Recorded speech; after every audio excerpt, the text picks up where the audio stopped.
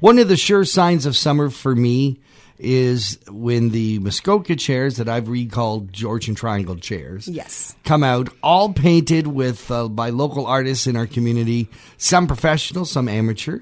But they all seem to look fantastic. They're coming back. I see them. We haven't got ours yet. No, we're just waiting to put the anchors in out here.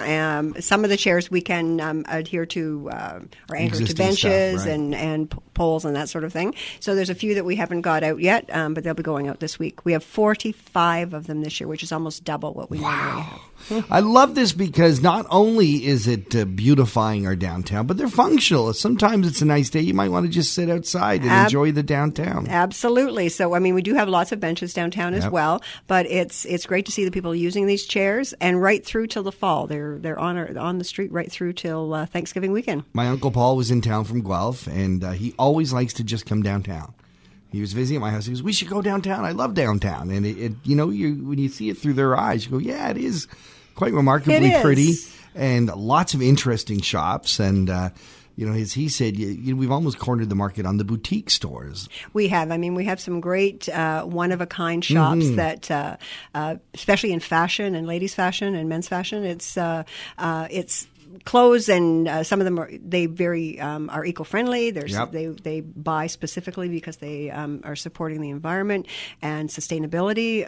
So it's not something that you walk down the street and see the same outfit walking towards you. Yeah, exactly. That never happens in downtown because a lot of our boutique owners, they shop for their customers. They know what their clientele likes. So when they're out at trade shows, they're buying specifically for their specific customers. And quite frankly, you're not going to get that at a big box store. You certainly aren't. You're not going to be doing that. No, you'll get what their buyer in some head office decides you should be wearing. That everyone's wearing. That's right.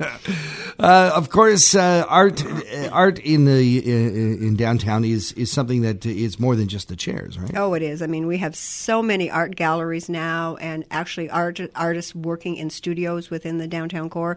The Simcoe Street area has really blossomed with that type of sector. We're really, really looking forward to the new brew pub that will be part of the Simcoe Street mix. Black Bellows is working hard on their building. Such a transformation from an auto body shop that was here from the 1800s. That's going to certainly transform Simcoe Street even more to that kind of entertainment district area. Is there a possibility of making it a promenade or some of those times there's often towns will take that kind of area, turn it into a pedestrian mall through the summertime?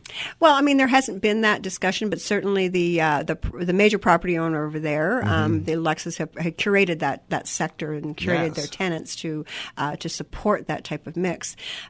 They certainly welcome when there's a special event that requires a closure of that area. So, of course, our Canada Day weekend, the Arts and Music Festival, is moving over there, and that's going to be a much more expanded show because the Blue Mountain Foundation, which presents it, is right in that area now.